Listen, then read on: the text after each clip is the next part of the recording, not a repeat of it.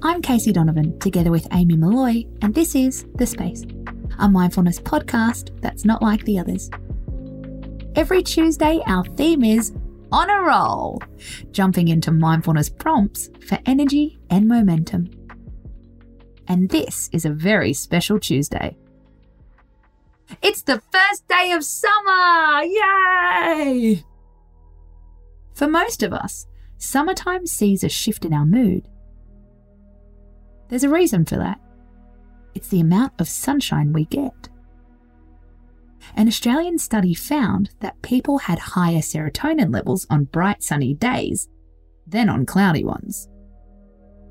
Higher levels of serotonin are linked with better moods, satisfaction, and calmness. Interestingly, the effect remained no matter how cold or hot the weather was. And this is where mindfulness can come out to play.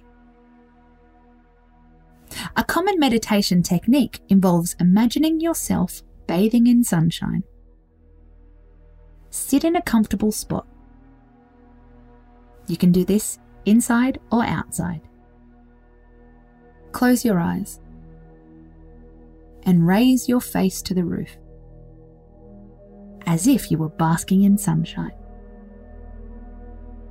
Imagine sunlight coming from above you, illuminating your entire body. Now, imagine the light growing wider, shining on the room around you, shining on your house, on your street, on your neighborhood, on your town, lighting up everywhere you know, and everyone you have interacted with. You can even take it further. Shine light on your entire country, your hemisphere,